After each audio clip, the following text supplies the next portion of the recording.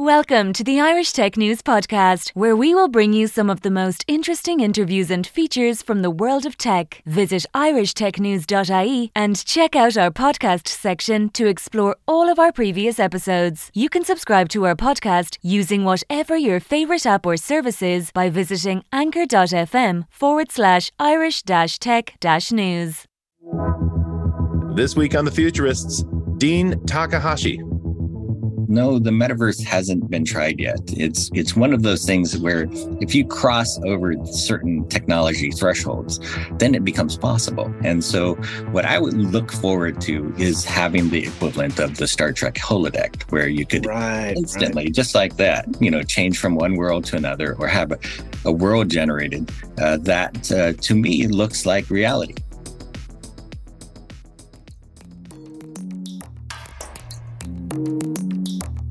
Welcome back to The Futurists, the show where we talk to the people who are inventing, discovering, and writing about the future.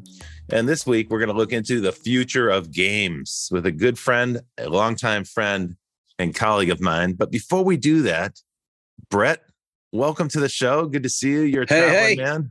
Where are you coming from this week, I'm Brett? on the road. I'm in Budapest, Hungary, sitting on the Danube River right now. So that's pretty cool. That sounds pretty nice. And I would imagine it's pretty chilly there at this time of year.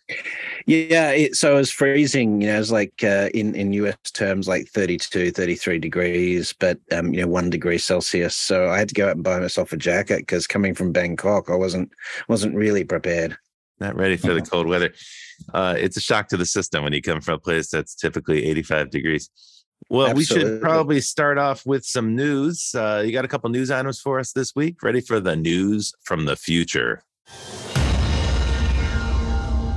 So two that I picked up on is first is a report that came out on January 23rd. So it's just last week, as per time of the recording, from ITIF, which is the Information Technology and Innovation Foundation. And it's got a really controversial title, this report, Wake Up, America. China is overtaking the United States in innovation capacity. And, we hear it often, Americans talking about that China just copies the US.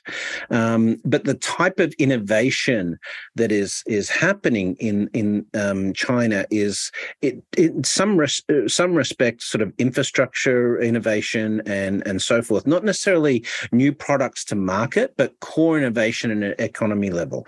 So by 2020, China's innovation and advanced industry capabilities increased to roughly 75% of the US, but they are set to overtake the US over the next couple of years. And as we talked about, particularly in respect to things like patents and other things, they've made substantial progress. But in terms of innovation indicators or innovation capacity, this report clearly shows that China is going to surpass the US, and this comes back to the conversation we've had on the show numerous times. The other piece of news is from a professor of genetics and a co-director of the Paul F. Glenn Center of Biology and Aging Research at the Harvard Medical School. This is a 13-year study that is being conducted at Harvard Medical School by Dr. David Sinclair and his colleagues. And after the 13 years, they've really discovered a key factor in aging. We had, of course, Aubrey de Grey on the show a couple of weeks ago, talking about cell senescence and, the zombie cells and all of those things. But it turns out it's the loss of epigenetic information passing from cells to new cells that really creates this deterioration in all of these areas of aging that we talk about, such as telomere lengths and cell reproduction errors and the zombie cells and so forth. And that by improving that transmission of DNA epigenetic information from one cell to the other, we can reverse aging. So they've been able to dial up and dial down, cellular aging. It's a massive, a piece of advanced research in respect to overall aging it's taking us in a particular direction in terms of reversing aging. So, Aubrey de Grey was talking about 2036 as a sort of escape velocity, but it may be that, this has represent a real milestone earlier than that. Well, that's pretty good progress. It makes good sense, right? As cells copy each other, we know that there are defects, right? The telomeres break and wear out and so forth. So the idea that you can make a better copy, more accurate copy, should suggest that you can probably extend lifespan. Although that sounds easy the way I say it, I'm sure it's quite a challenge. I've got one piece for you today, one news item that caught my eye this week, which I thought was kind of an interesting and funny story. It's about food. It's about the future of food, and it follows some of the conversations we've recently had. But this time it's about making food from air. So it turns out that there's a fungal microbe that was discovered by NASA-funded scientists in Yellowstone Park. It was found in an acidic hot spring in Yellowstone. And this particular fungus can process air to yield a protein. That might not sound particularly appealing, but apparently there are a couple companies, Nature's Find and another firm in Finland called Solar Foods. And they've harnessed this particular fungus to generate protein, and it comes in the form of a cream cheese. Get that, a fungal cream cheese that some people compare to mascarpone. So it's like, oh, that sounds delicious, maybe. Or a hazelnut praline mousse. That sounds like it could be a good dessert. Wow. And many other forms, of course. So it's a protein. You can do it. Why that's important for the future is that about half of Earth's arable land is already cultivated. And I was surprised to learn that about a third of human-caused greenhouse gases are coming from the agricultural sector. If you think about raising animals and so forth for food, that's a big source of greenhouse gas. Cow farts, basically. Yeah, that's really it. So we're going to switch at some point to fungal produced food generated from air, and that'll spare us the cow farts. Great. On that note, let's get into the show this week. We should get someone to talk about the future of mushrooms. The mycelial network and stuff. We should get into that. We should do this. But meanwhile, I stopped you. Yeah. Yeah, let's not upcut the introduction of our guest here. It's a great pleasure to bring on our guest, old friend of mine, Dean Takahashi. And Dean is the principal writer for GamesBeat, which is part of VentureBeat. And he's also the organizer of the GamesBeat conferences and events. And he's been covering the game sector for, 30 years. Dean, what a great pleasure to have you on The Futurists. Thanks for joining us this week. Yeah, thank you. Yeah, I appreciate it. We're excited to have you here. I'd been wanting to have a show on the future of games for a heck of a long time. And I can't think of a better person to talk about that since you've got such a long track record. You and I crashed into each other, I think, back in the early days of mobile games, when people would say to me, games on phones suck. And I'd be like, yeah, that's actually kind of true. And it was for a mighty long time. But now games is the biggest platform. Worldwide, it's much bigger than PlayStations or PCs. So it's the world of games evolves rapidly. Tell us a little bit about the state of the game industry today. Well, you're right that mobile games is the biggest segment within gaming now. It's more than half of the market.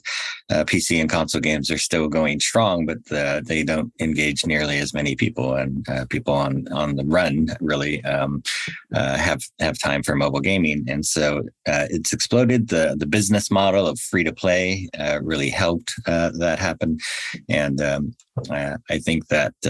If there is any sort of slowdown in gaming now, it has to do a bit with, whether people playing those mobile games are really dedicated players or not. And the people who are spending time on PC games and console games, they are extremely dedicated, and they're playing this form of entertainment, far more than any other kind of Diversion.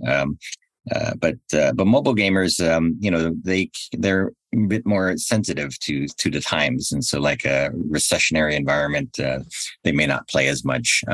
They may sort of go off and do other things, especially as sort of we're in a post-pandemic phase, I think. For the benefit of our audience, let me clarify a couple things, because you mentioned two things that I want to make sure people understand. The first one's the distinction between core gamers and casual gamers. And that's the distinction you're talking about when we talk about people playing on a phone.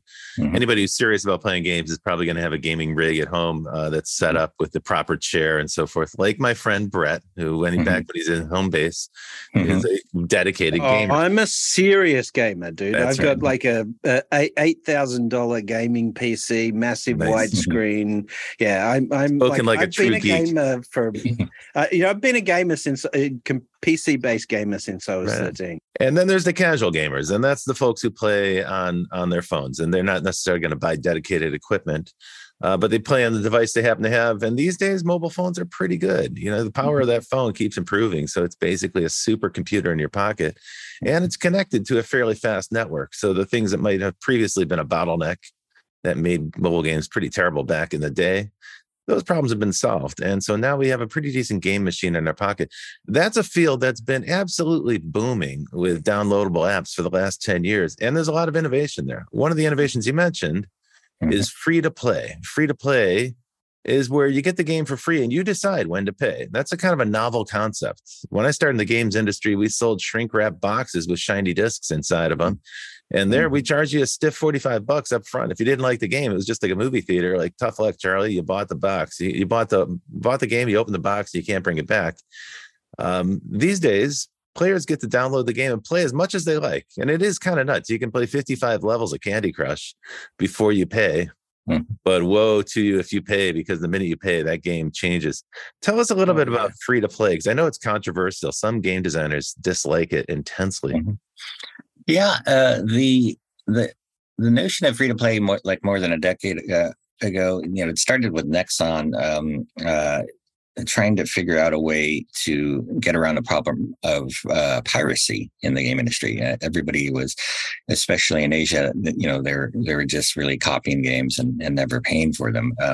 But they did figure out that if you're delivering value for people, let them try it out for free. They get addicted to it, and then they just say, "Hey, I'm gonna pay for something in this game that I'm enjoying so much." And it might be $5, but it might be $1,000 as well. There was no cap on how much could be paid. And so the people who spent this money and played a whole lot, they became what were called whales. And, maybe even just 2% of the players were doing this, deciding to pay. But they could basically finance, the rest of the community getting the game for free because there's no cap on how much these people could pay. So definitely, created a new alternative point of entry into games. And then once you go through that sort of that looking glass, you're never going back. And so then your gaming habits just keep on growing at that point. But the business model attracted new players for sure, but it also changed the way we design games, because it caused game designers to design very hooky, sticky games that would get you addicted fast and so forth. Yeah. And so the nature of the games themselves began to change. In some respects, they became more like slot machines. Like it felt like free gambling. Until you put money in which case then it felt very much like real gambling, except you don't get a cash prize back. You just spend the money. It's like the world's worst casino. Yeah, it definitely veered off into things like loot boxes, and that became sort of the dark side of the game industry. And tell us about loot boxes. It generates a lot of money. And loot boxes, you pay for something, but you don't know what's inside, and you're trying to get like a super special sword or something like that. But it almost does become like a slot machine as far as your chances of getting that. Or like a scratch off lottery ticket, where you purchase the thing and then you open it to find out what's inside. And in fact, in some countries, those loot boxes have been deemed a kind of lottery, right? They've been banned in Japan, and I think someplace in Europe as well. Yeah, illegal, like Belgium, for example. Yeah, it's definitely considered illegal gambling sometimes. So the point is there that we tend to think of games as being kind of constant, or one tends to think of games as being persistent. And it's certainly true. Games like chess have been around for centuries and haven't evolved, and they're still very appealing. But in the world of video games, there's just tremendous amounts of change. I'd say of all the media types, games is the one that changes the most. It's the most influenced by the technology. It's the most influenced by the network, because gamers require, really milliseconds response times in order for the game to be plausible. It's also where the developers, the people who create the games, are willing to test out technology. I wouldn't say that that's true of other kinds of entertainment. One could say musicians use technology, and they do. They experiment with it. The motion picture business tends to be technology resistant until there's like a proven breakthrough that'll give them an advantage. But in the game industry, you've got coders that are testing systems that often aren't even documented. They're at the very cutting edge of the technology. I consider game developers like the test pilots for new technology. That's one of the reasons why it's such an interesting subject. Oh yeah, definitely. There's different branches of innovation in games right now that are pushing into things like cloud gaming and cloud technology, and there's VR, of course, and blockchain games. And I want to ask you about all those. I want to ask you about all those. Right? Everybody says that cloud gaming is the next big thing, although it's not so clear to me that that's the case. And certainly Google proved that it's easy to screw up and kind of retreat with your tail between your legs. But apparently Microsoft is making a go of it, and they're doing well. Tell us a little bit about cloud gaming. So cloud gaming basically will put the computing power and the graphics processing into a data center in the cloud. And you access that via the internet for your game device, and you can basically, enhance the processing power that you have available to you enormously just through the form of video that you download into a device, and you upload, download, and it feels like all of the interaction is happening right there on your device, when in fact, a lot of the processing is happening in a data center that's far away. So does that mean you could play a game, like a really high-powered game, on a basic Android tablet? Is that the idea? You're streaming the game down from a data center? Yeah. So then it doesn't matter how powerful your own particular device is, and you can play a very high-end game, like say Red Dead Redemption 2. You can play it on a laptop that basically has very little graphics power, or a smartphone. So in theory, that should expand the market of gamers. Is that what's happening? Are new people who don't have like NVIDIA laptops, are they signing up? Well, there's innovations that go along with this. And for example, a company called HoloRide is now enabling you to do virtual reality games on a headset in the car. And they would access technology like the data in the car that tells you that the car is turning, and it'll turn the simulation that you're seeing in the direction that the car is turning, so you don't get as seasick as you normally might with that kind of motion experience, right? So I do think the whole edge computing and 5G stuff is sort of taking us this way as well. If we can have GPU storage and obviously very low latency video as a result of sort of 5G, it is a game changer. Now, there's questions about standards around 5G. Of course, the US standard differing from a lot of the rest of the world, but we are increasingly reliant on cloud, and clearly as we go for more compute power, the other angle with the cloud is going to be energy management. Sustainable compute power is going to be a feature of the cloud stuff that you don't get from sort of the large on-prem. But look at some of the gaming systems that we've already got, like Roblox and Minecraft and stuff like this. These are essentially cloud native platforms, right? Exactly. Yeah, and Roblox is enormously popular now. It's crossed well into nearly 60 million people playing it daily. That's astounding. Yeah, and that's astounding. It blows my mind. Is Roblox all kids? My kids get their allowance on Roblox. Well, the two youngest do, the 10 and 13-year-old. That's how they've chosen to get their allowance. They're also trying to be a bit like Disney and be multi-generational, right? And they're trying to age up the content so that more than just kids will be spending their time inside Roblox. It's like a very similar strategy to Disney, right?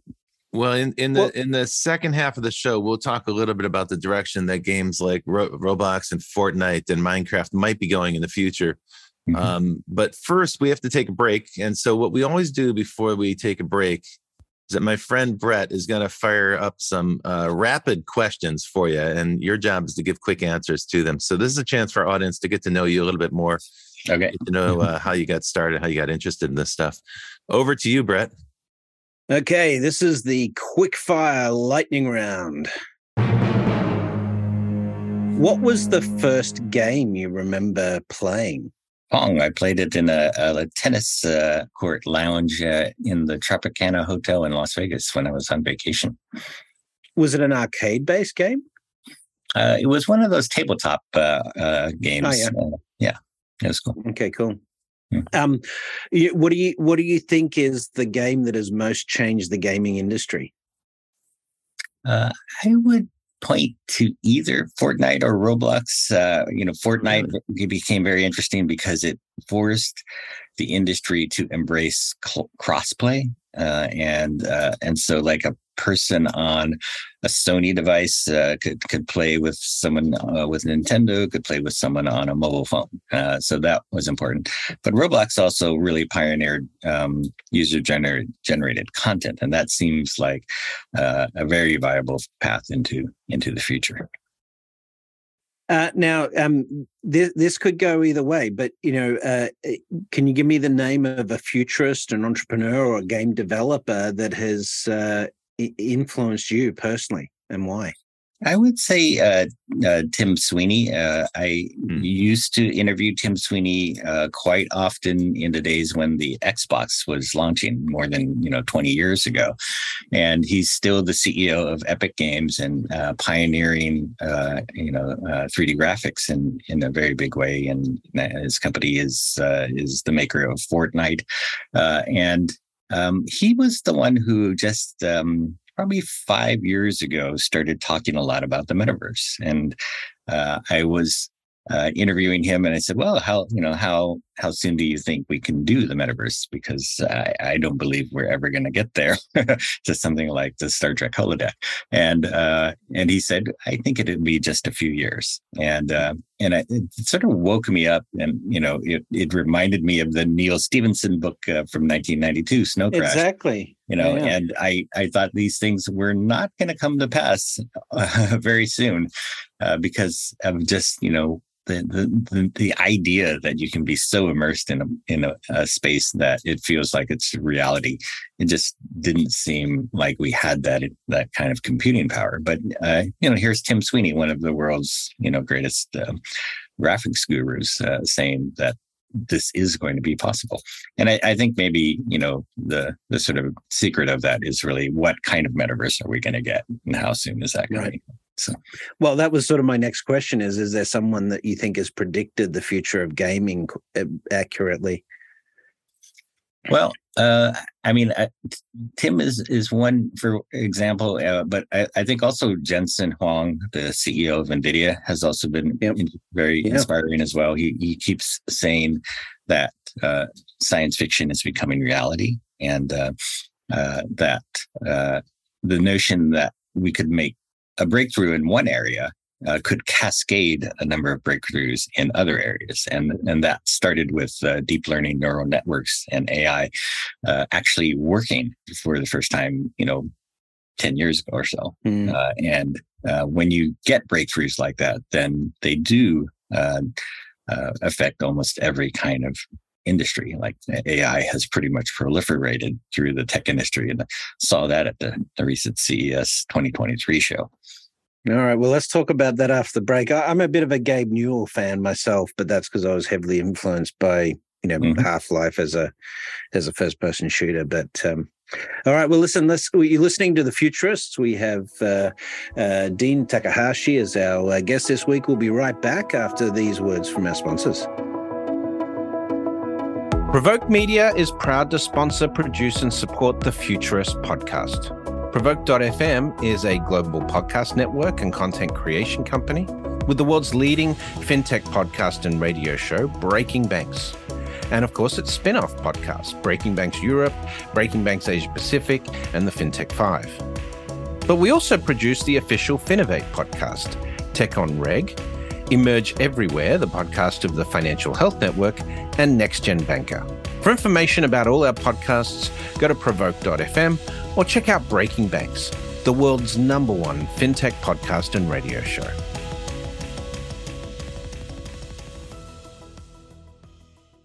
Okay, we're back. It's the second half of the show. It is The Futurists with my friend Brett King, me, Rob Tercek, and our guest, Dean Takahashi of GamesBeat. Hey, Dean, we're just getting into the good stuff now. So, of course, there's all these topics we want to jump into, things about the metaverse, the use of artificial intelligence, the idea of persistent world games that might start to extend into the world through things like augmented reality or mixed reality. Mm-hmm. So let's take these concepts one by one and break them down. Mm-hmm. There was a lot of hype at CES this year about gear. And in particular, there were a couple new devices that showed up, new head-mounted displays for augmented reality or for virtual reality. And the whole world seems to be breathlessly waiting for this Apple announcement that keeps getting pushed further and further down into the future. Talk about the futurists. That is a topic that keeps coming up on this show. Can you give us a little perspective about what you learned at CES this year, the Consumer Electronics Show, that gigantic showcase of electronic gizmos? Mm-hmm. Yeah, there was interesting developments with virtual reality for sure. HTC showed off a new headset. They're charging $1,100 for it, but it's oriented towards consumer enthusiasts who really love VR environments. And Are there any? The PlayStation VR 2 also made its debut at CES, and it's going to be shipping in February as well. And it is targeted for much more serious gamers, and it is priced at $550, right? So half the price of the HTC Vive. And Meta, of course, came out with their Meta Quest Pro for enterprises that costs about $1,500. Then you have other players that were at CES as well, like Magic Leap, which is selling a $3,300 mixed reality glasses, and they're targeting that at enterprises where you might want to, use it to train an associate walking down an aisle where they could see different descriptions of the things they're looking at popping up in their AR headsets. For $3,300, you think that's a good deal to train a new associate in a grocery store?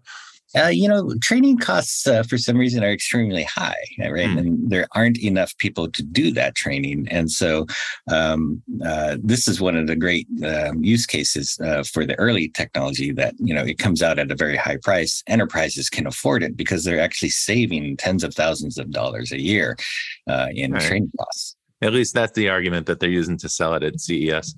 That's right. It's a shame that Magic Leap hasn't done more, because, obviously they have some pretty special tech, but I think the gap is closing on some of that tech, There's a really big problem with AR, though. The big problem with AR that everyone keeps running into is that the sun is really bright. And the displays aren't, and you can't defeat the sun. That was one of the major issues, but there were a bunch at Magic Leap. That was a company that was the interesting advance about the Magic Leap 2 headset is that you can use it outdoors as well. And so, but it's, it is a challenge. It's a problem that just gets in the way of the technology moving really fast, for sure. Yeah.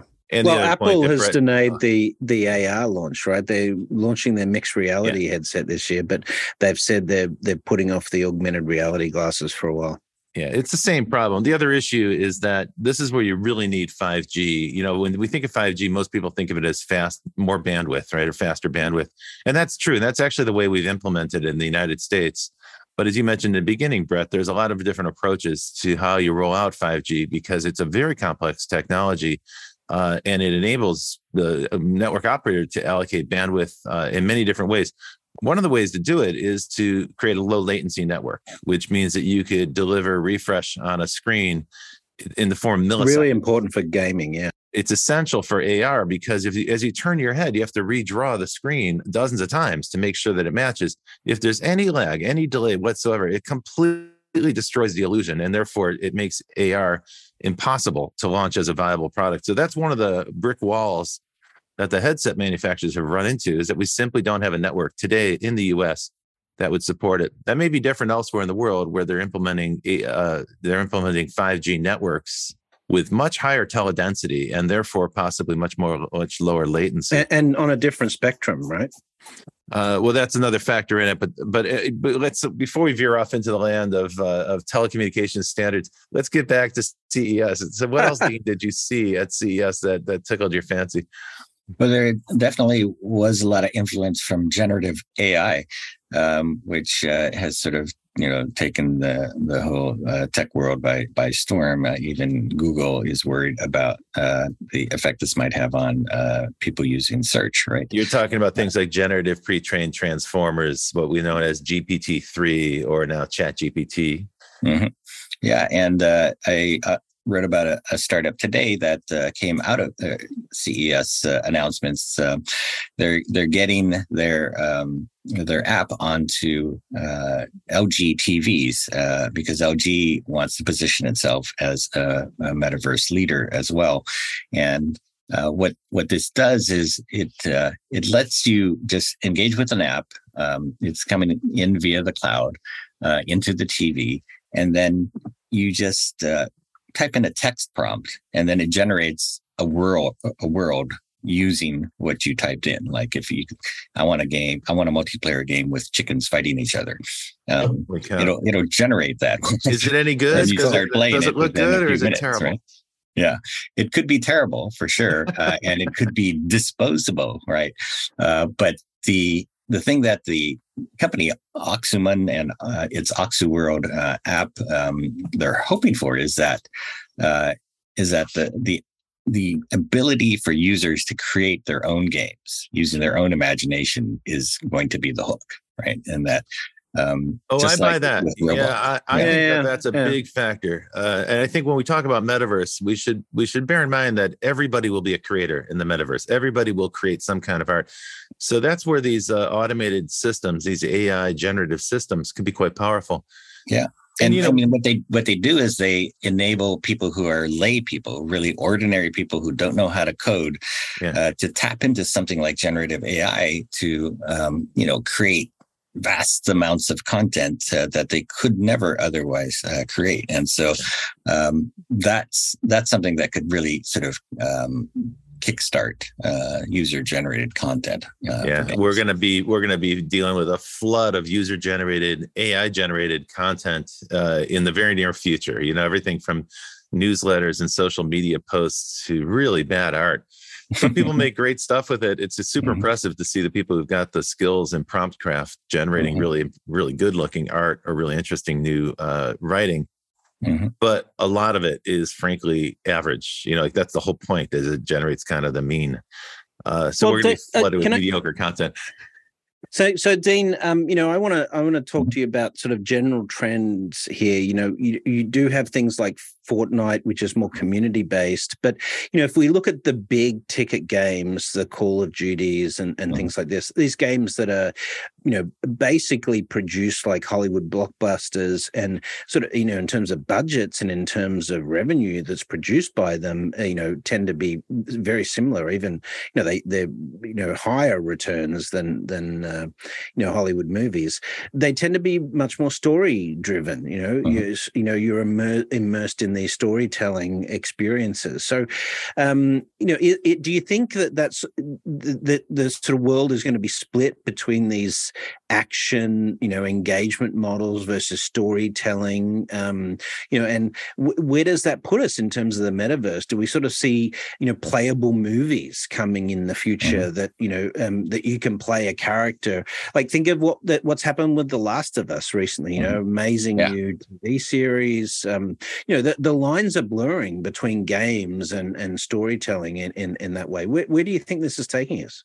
I think we're going to have some very strong genres within gaming that are going in very different directions. Like user-generated content is only going to get stronger, and the storytelling really isn't there. But it's your story, and that's what's appealing to so many people.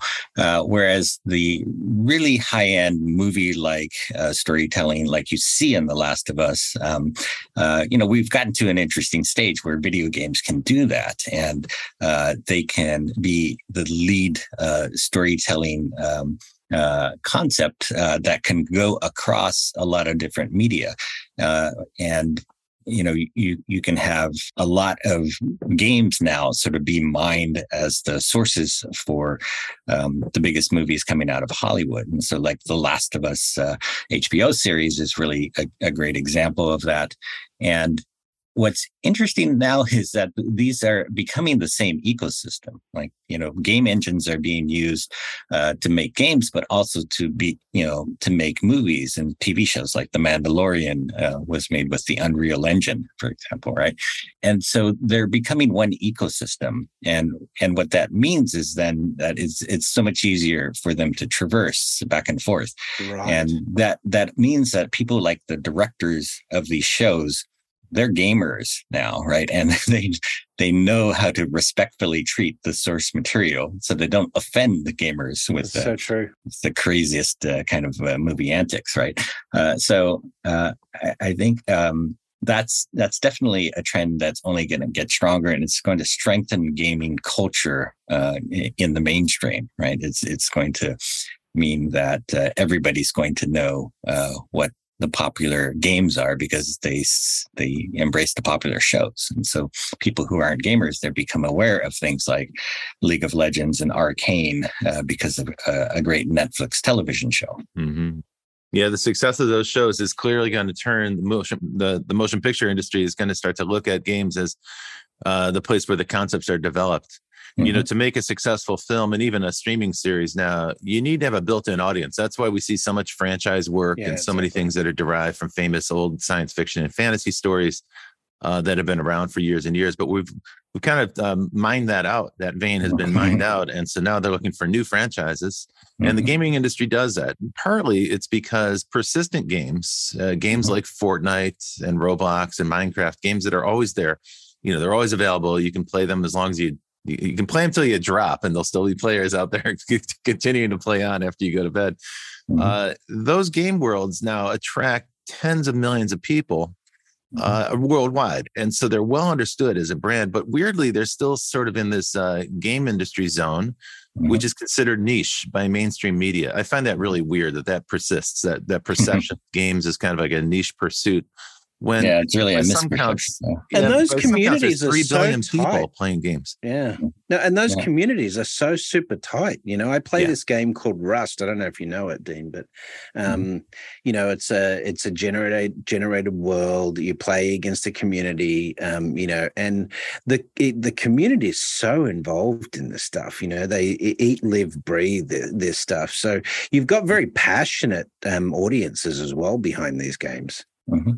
Yeah, that's actually the key to Microsoft's strategy. So, one of the big things that's happened in the business of games is that game companies are getting rolled up. Game studios are getting acquired by mega game companies, notably Tencent, the Chinese company, is the biggest game company in the world right now.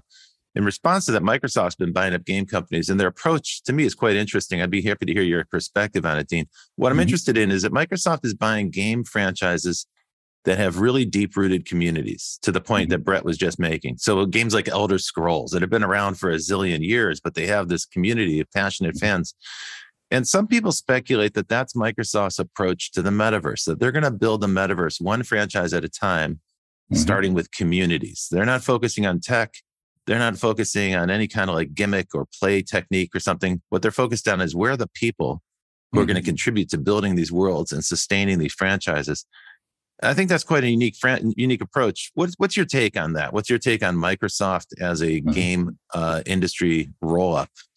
Well, I think a lot of these big companies definitely want to control the future, right? And they still say that they support openness, right? And so they're going to push for as much proprietary technology leadership as they can, but they can also embrace a more open path. And an example is Microsoft is in the process of buying Activision Blizzard, the biggest standalone video game company in the US. And they're getting Call of Duty. And what they could do once they get so many of these franchises is set up something like Disneyland as a walled garden, right? There is a wall around Disneyland, right? And you could have Call of Duty Land where players could go and just spend all their time and just do nothing but that. And you could have Halo Land, you could have Starfield Land, all these different franchises make up this Disneyland, and you can get in for one low price, right? And that's going to be very competitive against anybody who's trying to sell you a standalone game. And I think, the game companies, they have the engagement. Like once you get into something like a metaverse, you're going to want to do things there. And the most engaging thing to do is to play games.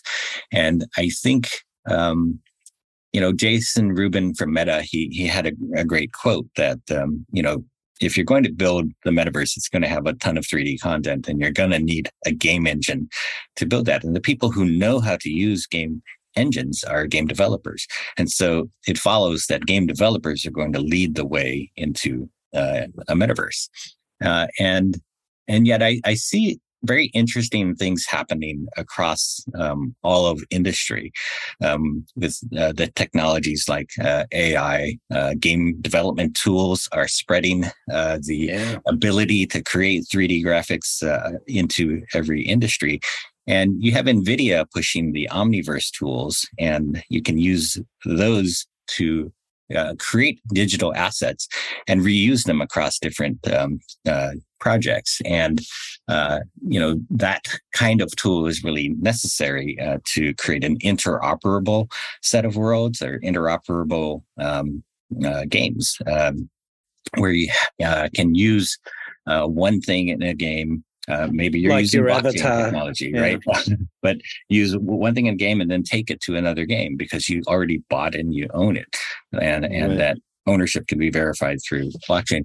And so once these things all proliferate, then you can undertake some very interesting, gigantic projects. Like NVIDIA wants to use Omniverse to create a digital twin of the Earth and have it be accurate on a meter level scale so that they can use all the supercomputers of the world, which use NVIDIA graphics chips, right, to actually do an analysis on that digital twin and predict climate change for decades to come. Like if you can do that, you basically built a digital twin of the Earth, and you get the metaverse for free, right? So once you built that thing, everybody else can reuse it in their own ways. There's a creator out there named Brendan Green who's kind of chomping at the bit to get hold of this technology. He's the creator of PlayerUnknown's Battlegrounds, PUBG, the first really successful battle royale game in gaming. And PUBG had sold more than 90 million units, right? And this made Brendan quite wealthy and able to finance a new sort of long-term project. And what he wants to do is basically create a world, right? Like a digital twin of the Earth, and just set players loose in it and let them create their own games with it. And he would welcome other visitors from other worlds into this game world. But at the entrance to the world, he's basically going to use AI or generative AI to convert whatever they have into what they can use inside his world, right? And so You wouldn't have a fantasy player showing up as a knight in shining armor into a Call of Duty world, right? So it's like an avatar translator, or but that was, that's a bit of the concept behind Oasis, Ready Player One, is that you could build these persistent characters that could cross between worlds, and you could have your, it's your ability to have your really own flavor in terms of building your persona in the game world or the metaverse world. I think that's part of the personalization of the game experience for individuals is being able to craft that stuff out, and look, a lot of these games, the Fortnites, the Rust, Minecraft and so forth, you're often buying skins, or you're buying tool sets to give you advancements, so almost like the old Dungeons and Dragons days in terms. But you're of buying stuff that stays in that game inside of that world, so it's like a closed economy. And it is closed loop. But if you could make that transferable, and you could have that, that's sort of the holy grail. And when people talk about interoperability, that's what they're referring to. It's a clunky word. It's not a great word, but the notion is that if I buy, something that's useful or cool in one world or one game world, I should be able to bring that stuff with me because I'm the one who bought it. It belongs to me. That's not the way games work. That's why a lot of people also think that, blockchain technology is going to be a key here, and that it can sort of certify your digital ownership of something.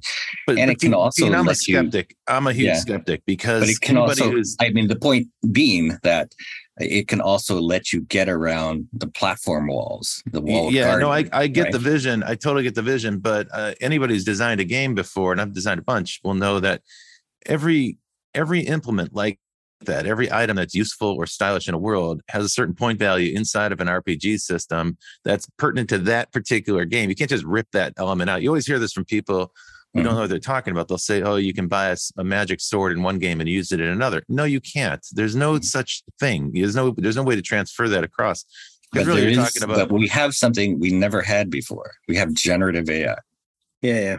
So the idea that you're proposing is that now games like the one that Brendan Green's thinking about building, this sort of planetary game, would have some sort of AI translator. So something like a Mid-Journey at the entrance of the game. So you bring all your inventory, and it says, okay, in this world, there's an equivalent. It's almost like, the place you used to go to do a money exchange when you went from one European country to another. You change your Deutschmarks into francs or rubles or whatever.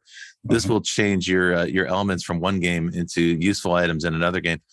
That makes sense to me. I could see that. I don't know if people would agree with the arbitrary the switching price there, but nevertheless, that makes sense. You can trade in your gear. Because right now people are doing it illegally, right? They create exchanges outside of the games where they can transfer characters and so forth. I mean, even worse for gamers. When these games run out of steam and they shut down, then their investment of 10 years into a character or something just disappears. It's gone. That's right. That's a total waste.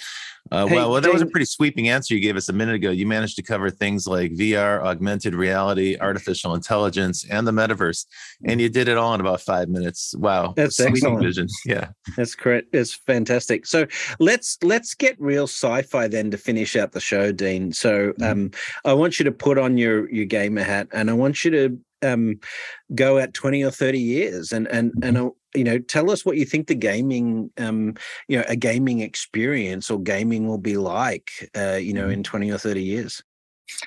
Well, I would give a lot of credit to Matthew Ball for writing the metaverse book, and I think that he gets a lot of things right about what should a metaverse be. And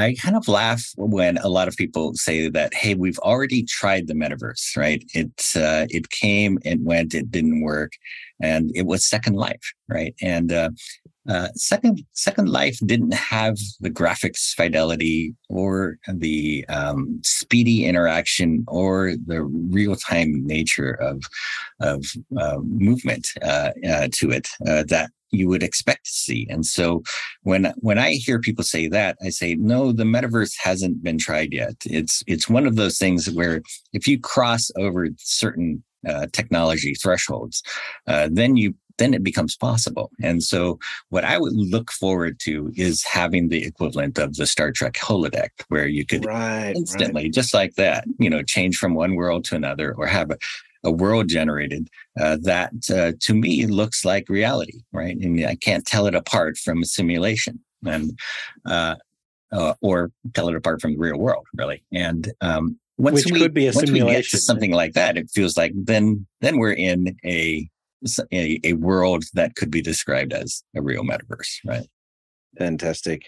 Yeah. I mean, as a gamer that has spent the vast majority of my life in gaming, you do look at these technologies and you're, as a futurist, I'm hungry for this tech. I'm looking forward for this tech to be able to enhance these gaming experiences, just even seeing things like, as I've mentioned, Gabe Newell, but the Half-Life Alex adaptation into, the VR space, it was pretty decent effort there. It showed some real potential for the VR space in terms of gaming that I'm hugely excited about. But it's also compute power capabilities. What computers can do in terms of rendering graphics and stuff like that. If you look at the new Unreal stuff, as you mentioned, it's being used in production for series like The Mandalorian and others.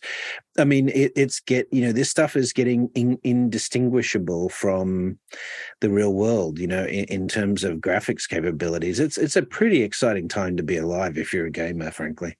Mm-hmm. Exactly. Yeah, I agree wholeheartedly. Yeah. So what games do you play, Dean, in your spare time? I play a lot of shooter games. I played Call of Duty Warzone and Warzone 2. I got into playing that because it was the middle of the pandemic and there was nobody to talk to in real life, and yet I could get on and get into a quad group with a few friends, and we could chat with each other while we were hunting down other teams in Warzone 2 and Warzone. So I think I spent a lot of time doing that. I play each weekend with my son. He lives in Australia, and I'm either in the States or in Thailand. And that's how we hang out on the weekends together. We play in Roblox mostly. And yeah, it keeps our relationship really strong, actually. So gaming's an important part of our family dynamic, actually. Yeah, that's wonderful. Well, that's a touching note. Let's. It's probably time for us to bring the show to an end. Dean, I want to thank you very much for joining us on the show. You've given us a more interesting and, frankly, a more fun view of the metaverse than several of other guests. People talk about metaverse for productivity and work, and it just doesn't sound as much fun as the kind of game-focused metaverse that you're talking about. Makes that seem more plausible to me as well. How can people find you on the web? Where's the best way to find out more about what you're writing and what games you're playing? I'm Dean Tak on Twitter, and gamesbeat.com is where a lot of my stories are, as well as venturebeat.com for tech stories. And yeah, that's what I write for. We also do our GamesBeat Summit events in person every few months. We've got another one coming up May 22nd and 23rd in Los Angeles. Right on. All right. Well, Dean Takahashi, thank you very kindly for joining us on The Futurists this week. I want to thank my business partner and colleague, Brett King, who always manages to join no matter where in the world he's globe-trotting to next. Our producer, Kevin Hirschon and Lisbeth Severance, and the rest of the crew at Provoke Media. These are the folks that make the show possible. We thank you very much. And of course, I want to thank the listeners and subscribers to the program who've been listening and building support for the show. I've been getting some great feedback recently from people who've been listening. Surprising. I'm getting news from people who are listening closely, and they find some of the comments contentious and they love to get into it. And that's really fun to hear about. So please don't hesitate to reach out to us on socials. We'd be very happy to hear from you there. And for everyone who's listening, if you do enjoy the show, please don't forget to help other people find it. The audience has been growing quickly, and that's really gratifying. And it's because people like you are sharing it with their friends. They're sharing it. They're reposting it. They're giving us 5-star reviews on all the podcasting platforms. And that really aids discovery and makes it possible for new people to find the show. We appreciate that very, very much. And of course, every week we'll be back with another person who's exploring, inventing, defining, reinventing the future in their own terms. This is the most fun project, and I'm thrilled to share it with you. And Brett, thanks a lot for joining us and making it possible to do this show. Dean, it's always a pleasure to see you. Mm-hmm. Thanks very much, Rob. Thanks, Brett. And we will see you in the future. In the future. Well, that's it for The Futurists this week. If you like the show, we sure hope you did. Please subscribe and share it with the people in your community. And don't forget to leave us a 5-star review. That really helps other people find the show. And you can ping us anytime on Instagram and Twitter at Futurist Podcast for the folks that you'd like to see on the show or the questions that you'd like us to ask. Thanks for joining. And as always, we'll see you in the future.